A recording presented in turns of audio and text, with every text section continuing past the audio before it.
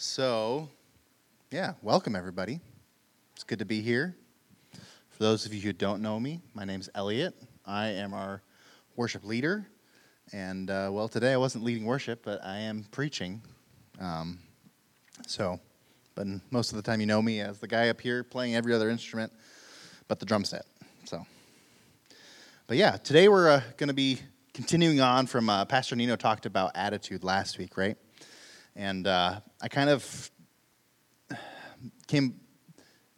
felt led to this sermon to kind of continue what he talked about last week. So I even modeled my slides after the same color theme he did last week, if you remember. But cool. Let me take a drink of water and we'll get started.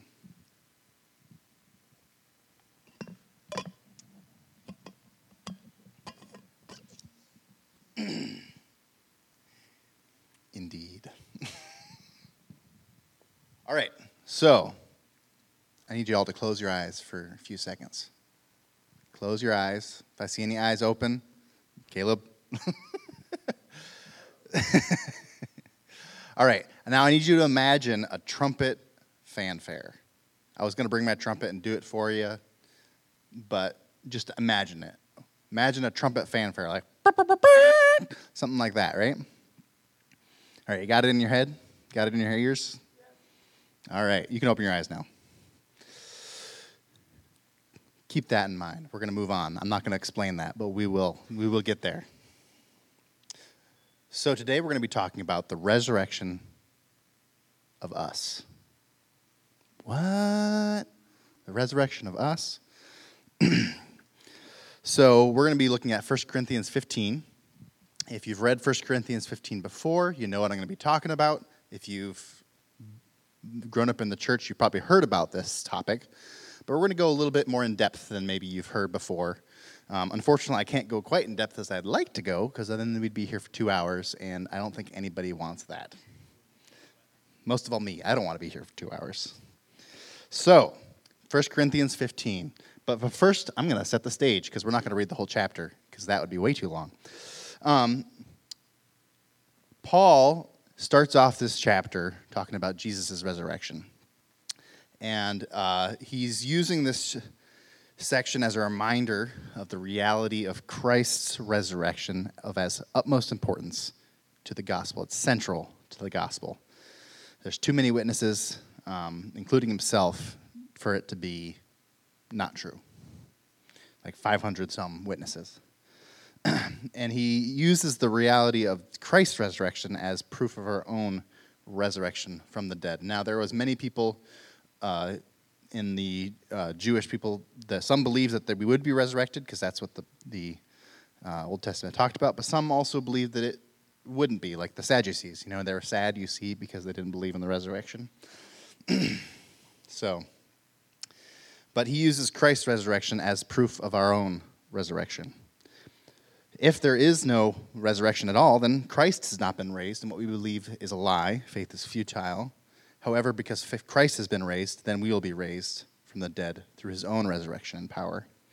Now, Ball. Good old Ball. I love Ball. But Paul's big concern is with disembodied Christianity. Disembodied means separated. Basically, Christianity in churches separated from the main part of the Christian community, and even more so from the body of Christ. So, let me pray, and then we can get more into it. So, Lord Jesus, we thank you. Thank you for giving me this opportunity to share your word. Help me to represent it honestly and humbly, but also just pray that your Spirit will be working in us today, helping us to learn your word and learn about the hope that is there for us. And in Jesus' name, amen. All right, a lot of what I talked about today comes from a man named Stanley Horton. If you know who Stanley Horton is, awesome. If you don't worry about it. He's a great guy. So in one of the commentaries I read for this, he has a study guide, and he had 3 questions that he would ask for the study guide. So I didn't write them on the PowerPoint, I guess. Whoops. Let me just repeat these 3 questions for you, and while I'm talking today, I'll show you where the answers are, but while I'm talking today, just be thinking about them. The first one of those questions is why? Why will it remain necessary for us to have bodies after Jesus returns? Can't we just be some spirit, ether, and energy? Why will it remain necessary for us to have bodies? Number 2, how? How will our resurrection bodies be different from our current bodies, from our present bodies? And number 3, for what purpose will God give us immortality in our resurrection bodies? So the why, how, and for what. So let's turn there. So 1 Corinthians 15, verse 35, I think. There it is. All right. So I'm going to read it in section, then we'll have a little bit of explanation, the more section, yada, yada, yada. So starting with verse 35, this is Paul speaking. But someone will ask, how are the dead raised? With what kind of body do they come? You foolish person, what you sow does not come to life unless it dies. And what you sow is not the body that is to be, but a bare kernel, perhaps of wheat or of some other grain.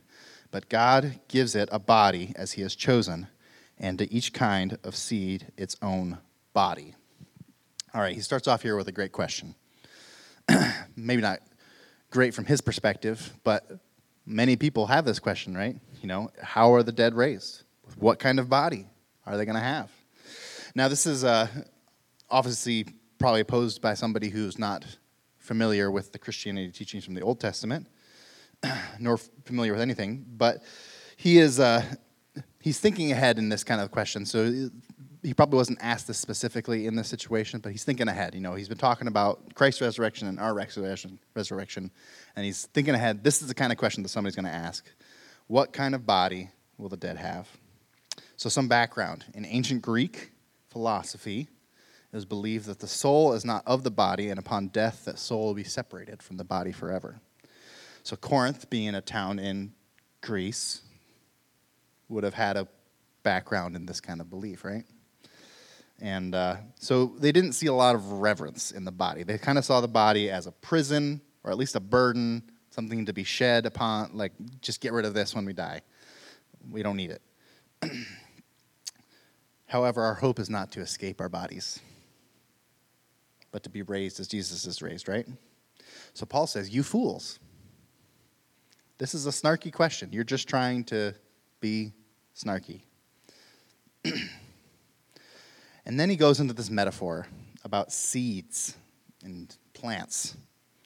What comes to the front mind when you first think of a seed in a plant? Well, first of all, one's very small, one's very big, right? The next thing is, when you put a seed into the ground, do you expect a giant seed to come out of the ground? No, that'd be kind of odd. You have one little acorn, you put it in the ground, you have a giant acorn that's the size of a house. That'd be a little strange. Instead, I got some pictures for you. Ooh, there's an acorn. What's the next picture?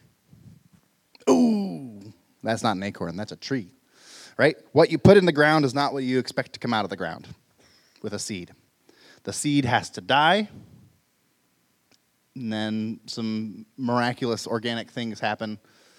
Get some water, then it starts to sprout, get some sunlight, and that is eventually what it turns into, right? Ooh, next slide. Ooh, that's an apple seed. Even smaller. What does that one turn into? Ooh, delicious apples. And the next one. So this is one of my favorite trees. Anybody know what this is? Oh, that's water. Oh, yes. No. No. It's a hemlock tree. You can go to the next. That's what a hemlock looks like. So hemlocks are very common out east where I'm from. If you've gone camping, Josiah, hemlocks are great. They're a good fire starter. If you don't have any paper, you don't have any fire starter, little dead hemlock branches have a natural oil in them, and they're really small, and they dry easily, and they're usually found underneath the tree, so they're already dry even if it's raining. So if you want to start a fire in the woods, go find a hemlock tree. Anyways, seeds and their trees. Our current body is a seed.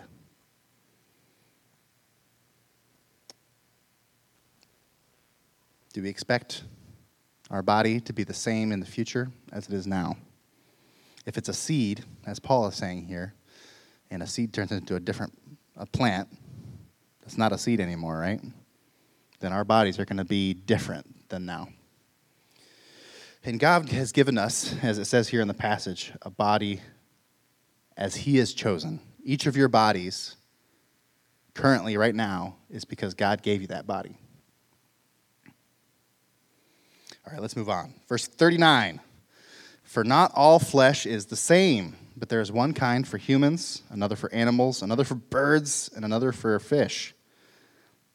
There are heavenly bodies and earthly bodies, but the glory of the heavenly is of one kind, and the glory of the earthly is of another. There is one glory of the sun, and another glory of the moon, another glory of the stars, for stars differ from star in glory. So it is with the resurrection of the dead. Man, God has created a bunch of different types of things in the universe, right? Not just things, but even just within the animal kingdom, so many different variety of things he's created. And incountable. And the bodies of the universe are created to show what? They're created to show the glory of God. So we can see this next picture. I have a nice picture of stars and trees. God's creation is beautiful, isn't it? So just as each star shows a different glory, and each animal shows a different glory of God, Paul says here, so it will be with our resurrection. We already show the glory of God, but even more so, we will show the glory of God. But in different ways. You know, we're already quite a bit of variety, but I think even in our resurrection, I think what Paul's saying here is we're going to even be more varied then, more unique then than we are now. And we're super unique. I mean, I love things that most of y'all don't think would be likable.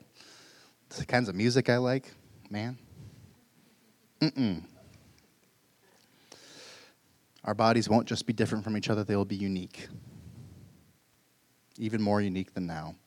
And this kind of gives us our question of our first question. Why will it remain necessary for us to have bodies after Jesus returns? This passage right here is talking about how our bodies, God's creation shows glory, right? Shows God's glory. We need a body for the full expression of what God created us to be. If we're just when we're resurrected and we're just spirit, we're not be able to capably represent God's glory. We need a body. Our bodies are members of Christ himself right now, but also temples of the Holy Spirit. Not only will there be a new heaven, there will also be a new earth. And if there's a new earth, we need a physical body to inhabit this new physical earth. And in that place, we will live and worship and glorify God in, right? So we need a body.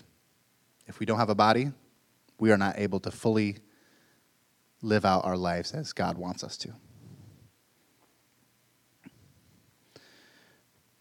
Let's move on. So, what is sown is perishable, and what is raised is imperishable.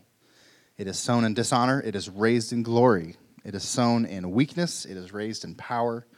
It is sown a natural body, it is raised a spiritual body. If there is a natural body, there is also a spiritual body. Thus it is written, the first man, Adam, became a living being.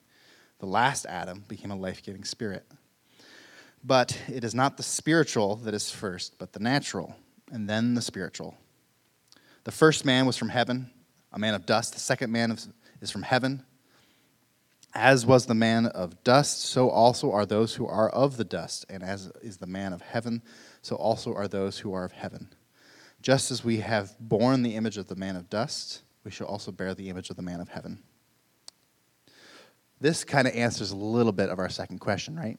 How will our resurrection bodies be different from our current bodies? And he does this in a nice, succinct way.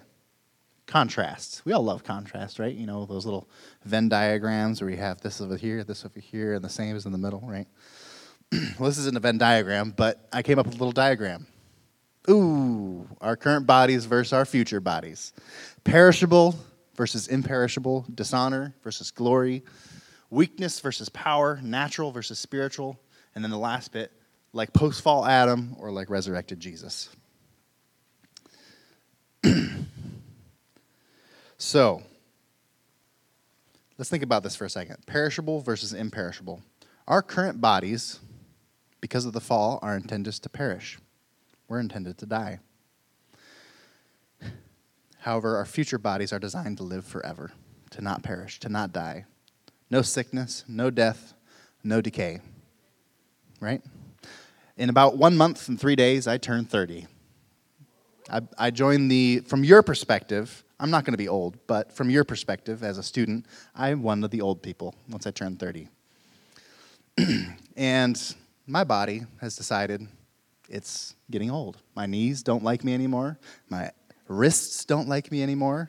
My back doesn't like me anymore. My eyes don't like me anymore. It's fun.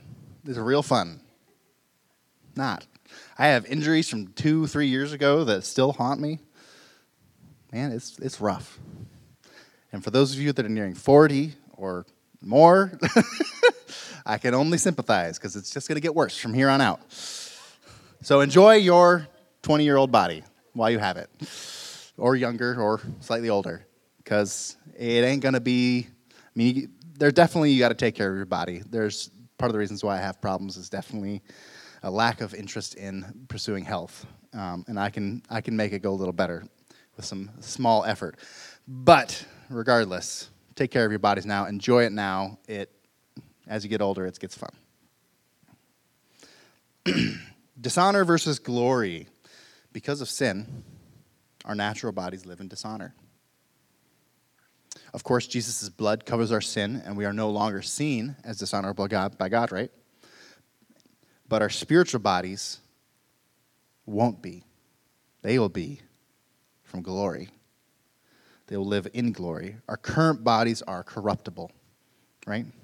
Our new bodies will be incorruptible, incapable of sin.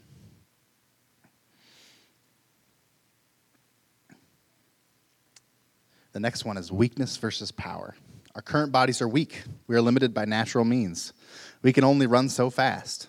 Sure, the next person comes along and we'll be a little bit faster. The next person comes along, we'll be a little bit faster.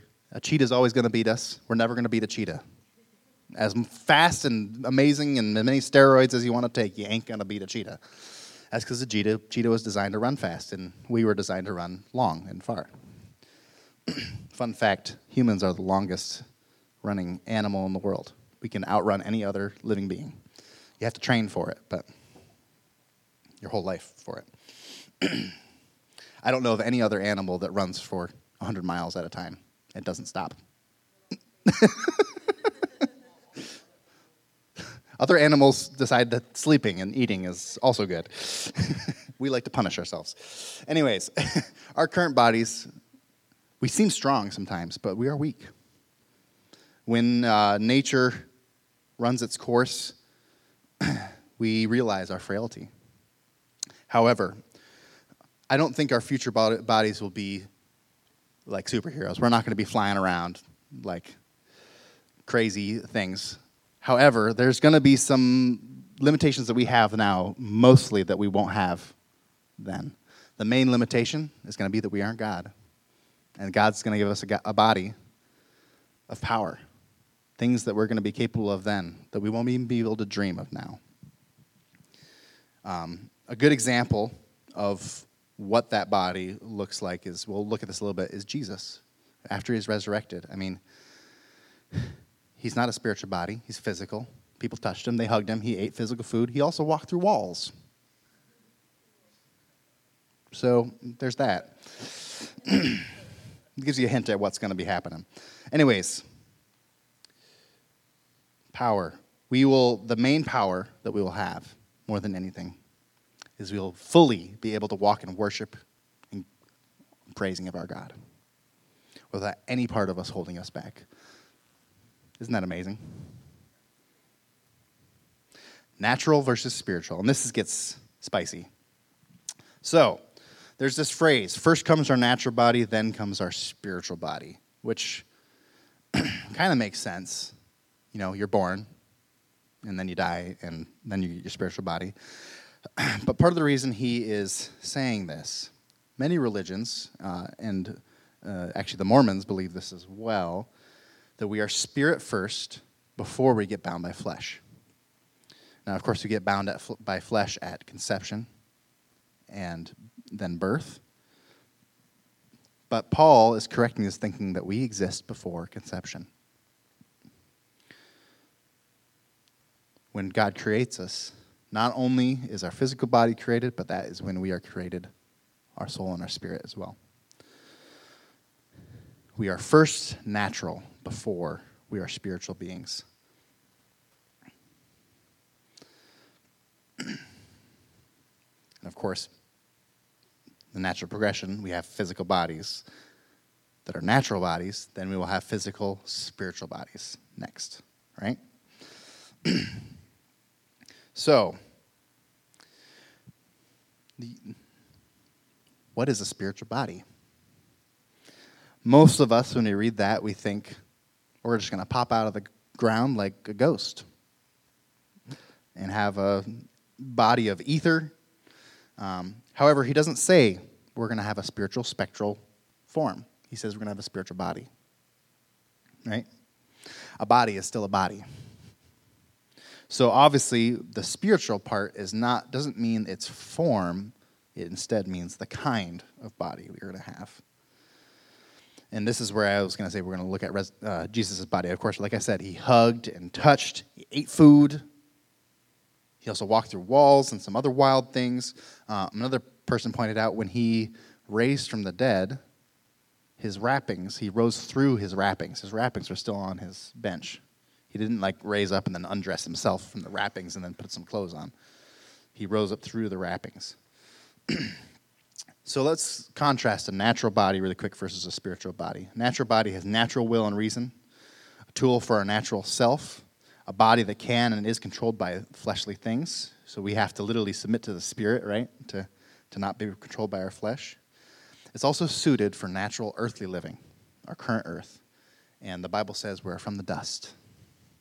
A spiritual body, instead of being a tool for our natural self, is a tool for our spirit.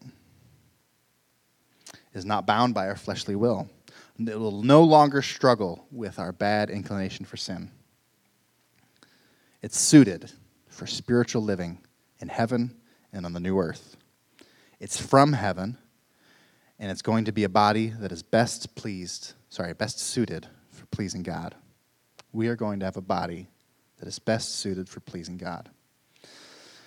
Now, this big old section about Adam, I kind of already hinted at it already. We have a body right now that's like Adam after the fall, and we will like Christ.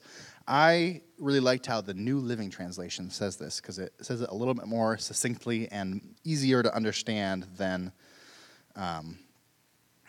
maybe what, I think I have the NIV or the ESV here. I'm not remember, but the NLT says this: Adam, the first man, was made from the dust of the earth, while Christ, the second man, came from heaven. Earthly people are like the earthly man, and heavenly people are like the heavenly man. Just as we are now like the earthly man, we will someday be like the heavenly man. So hopefully this helps give you an idea what our current bodies are like and what our future resurrection bodies are going to be like. So let's talk about what they will not be like really quick. What's the first thing that comes to mind when you think of somebody resurrected from the dead? Zombie. Ooh. I didn't want to show like the Walking Dead type of zombie because I figured there'd be people under the age of 18 here that didn't want to see that. So we found a cartoon. And maybe over the 18 who don't want to see that. So I found a cartoon zombie. But this is what we think of in our popular culture, right? When we think of people being raised from the dead, Night of the Living Dead. I was part of a brass band back in New York, and when I was in high school and early college. They are still going, and they're having a concert like tonight or tomorrow night at a venue back in Ithaca. And it's, I think the whole theme is Night of the Living, the undead brass or the unliving brass. I can't remember exactly. But they're all dressing up as zombies and playing music. It sounds like a blast. However, one of the ways we can think about this is reconstitution or reanimation. And this is not what our resurrection bodies are going to be like. God is not going to go into the grave, take all the dust, and put it back together again and reanimate you. Right? We're not going to be zombies. We're not going to be Frankenstein's monster.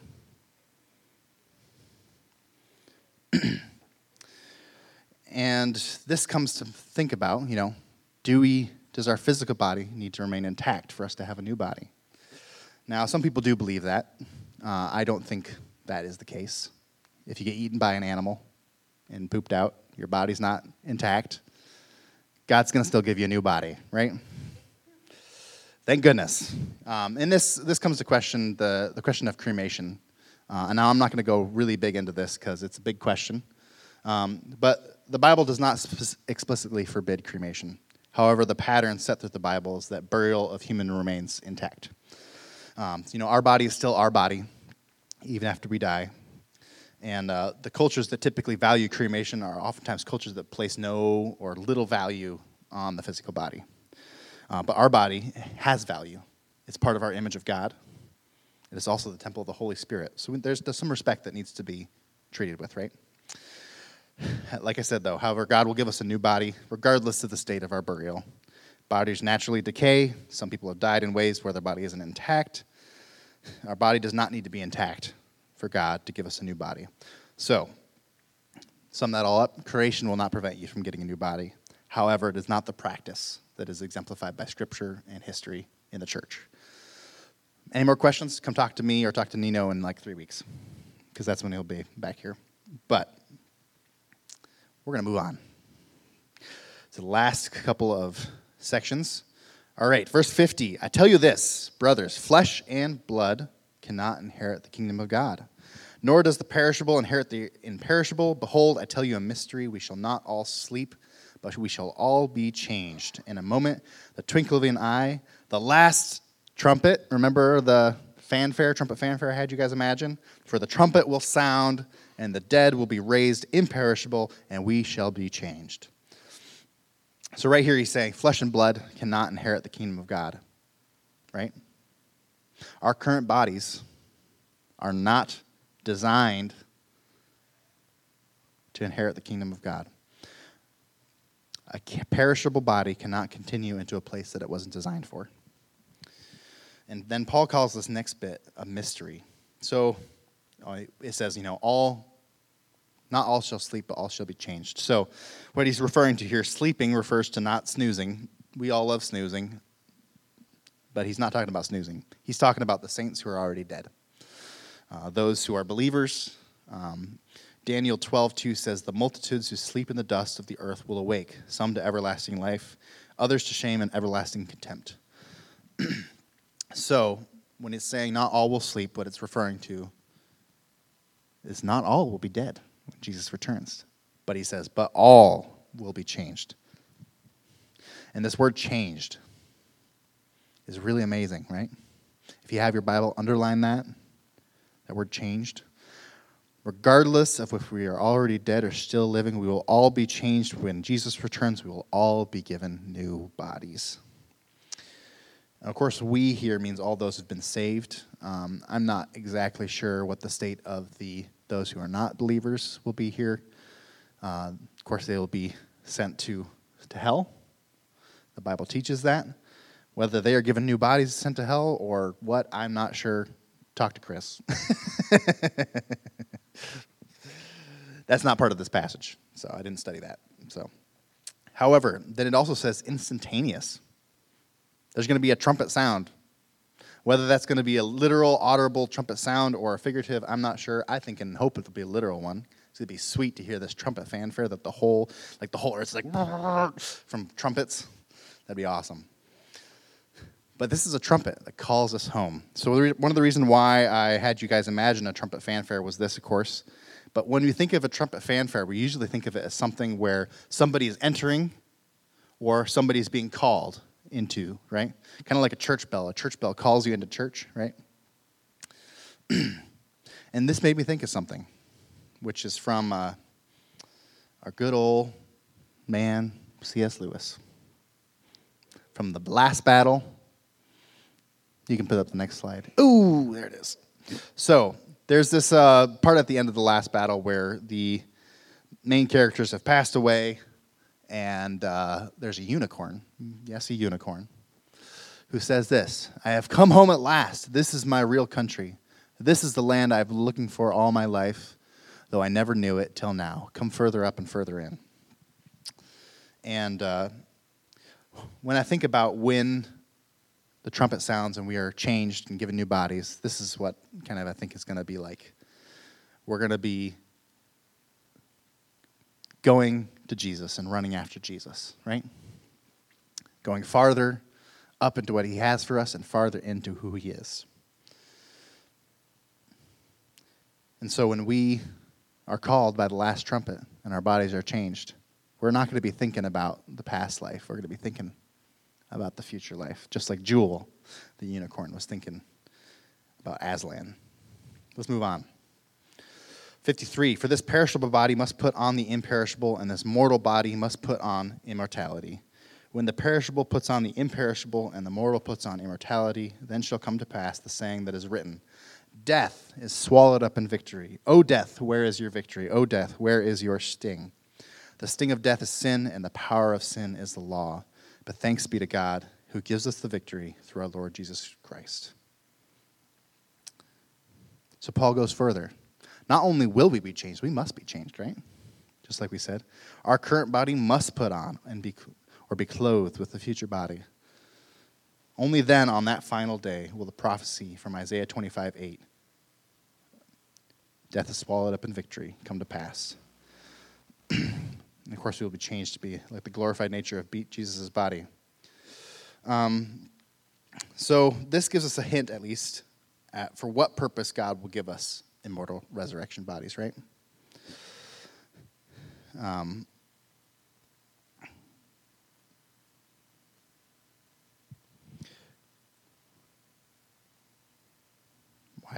My notes are weird wording.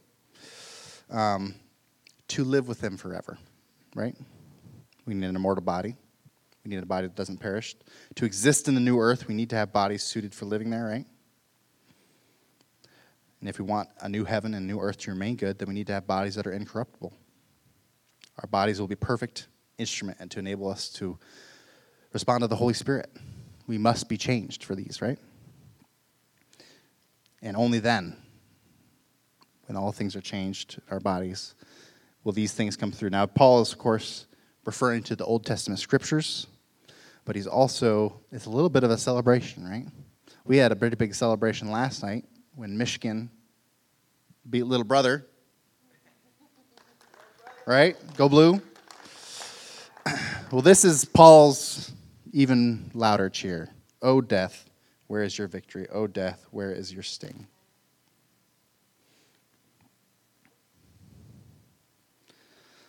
And then, of course, he said this thing where the power of sin is death. Sorry, the power, what does he say? The sting of death is sin, and the power of sin is the law, right? But then he says, but God gives us victory. Now, when I was reading this passage, a couple things came to my mind. First, it's not says he will give us the victory then. He says he gives us victory, right?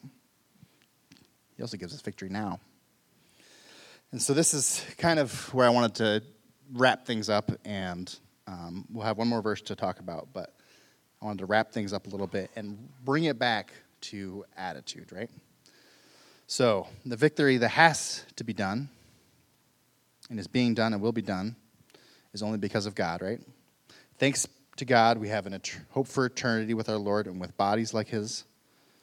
And then Stanley Horton said, helped explain this a little bit. He says the present tense of give the victory means he's giving the victory now. He will keep on giving the victory as we keep on trusting him and fighting the battle against sin and evil. And then I think I have a slide about this, don't I? Oh, there it is, yes. Okay, so for the believer to live as Christ and to die as gain, death can only mean gain in our relationship with Christ, more of him. Death will also bring a rest, literally a ceasing of earthly labors and suffering as we enter into glory. So what he's saying here is victory is not our only future reality, but it's also our current reality. Right? And then we go to verse 58. Therefore, my beloved brothers, be steadfast, immovable, always abounding in the work of the Lord, knowing that in the Lord your labor is not in vain. So he says these things. Be steadfast, immovable. Some synonyms I came up with. Being steady, holding true, not swaying. Not swaying like a tree. What does that remind you of? Psalm 1, right? Blessed is the one whose delight is in the law of the Lord and who meditates on his law day and night. That person is like a tree planted by the streams of water, which yields its fruit in season, and those whose leaf does not wither. Whatever they do prospers. I think they have a painting of that, right? Be steadfast and immovable. Be like the tree. Meditate and delight in the Lord. Meditate on his law. And then it says, always abounding in the work of the Lord. The NLT says, working enthusiastically. Abounding also means very plentiful, abundant, right? Let's keep our work for the Lord abundant. Let's keep it enthusiastic. Now, that can be hard. I'm not the most enthusiastic person in the world. Sometimes I can be grumpy and have a bad attitude, right? Well, remember last week? Let's have a good attitude, right? And so sometimes we need to put on a good attitude, even when we have a bad attitude, and choose to be having a good attitude, even though we don't feel like it. And do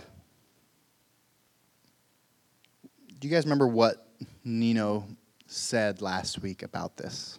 He had a phrase that he said. Anybody remember? Camera? Yes. Yes, you develop what you focus on. What you set your heart on becomes your reality. This reminded me of another scripture, which I put up there, I think, on the slide. Yes, 2 Corinthians 14, 16 through 18. This is one of my, if not my favorite scripture in the Bible. Therefore, we do not lose heart. Though we are outwardly we are wasting away, yet inwardly we are being renewed day by day. For our light and momentary troubles are achieving for us an eternal glory that far outweighs them all. So we fix our eyes not on what is seen, but what is unseen. For what is seen is temporary. What is unseen is eternal. We need to focus on the unseen, not the seen. Part of what I was thinking about with this, and almost as an application, is basically how do we clothe ourselves in immortality now? We have physical, perishable bodies. Our bodies are going to die. Sorry to break it to you. Unless you get lucky and Jesus returns while you're still living, your body's going to die. However, our spiritual part of who we are is designed to be immortal, right? And even though we aren't going to be able to transform into our future bodies now, if I could do that now, I would. Let's just put it that way. But we aren't. But we can focus on our spiritual selves, the part of us that is immortal, right? We need to feed our spirit before we feed our mind and our bodies. Now, feeding your body, taking care of your body, feeding your mind, taking care of your mind are extremely important. Extremely important. However, taking care of your spirit is even more important. Feed your spirit. And, so I have a couple of things that I wanted to say, but I'm running out of time, so I'm just going to try to keep it. What does Nino say? Be bold. Yes, be brief, be brilliant, be gone. I'm trying to be brief and brilliant and gone so I don't linger. Anyways, there's one last quote that I had, also from C.S. Lewis. And this is the attitude that I want us to be reminded of today. There are far, far better things ahead than anything we leave behind. Our current life, there's some really great things about it, but there's also some real crappy things about it. But in the future life, with Christ, when we have our new bodies, if we have died when Christ comes, we will be raised from the dead and given a new body, or we will be changed, one or the other. Things are going to be far, far better. Not one far, two fars. And honestly, you could probably have infinite fars, and it wouldn't explain how much better it's going to be then. So that's the attitude I want to go home with today. So let's do that. And let me pray. The band, I think, can come back up. We're going to be singing a song that refers to this. So, Jesus, we thank you. Thank you for the hope we have for the future, God. Just as there's so many things we hope for that will come to pass. We hope this movie's going to be good. We hope this event's going to be good. Some of us who haven't gotten married are hoping for a great marriage. Some of us, those of us who are married, remember what that's like. But God, there's a bigger hope than any of our hopes here, and that is when you return in our life with you. And so help us to put our minds on that today. Help us to focus that this week, and help us to just live fixing our eyes on what is unseen, not what is seen. And Lord, just be moving in our hearts. And in Jesus' name.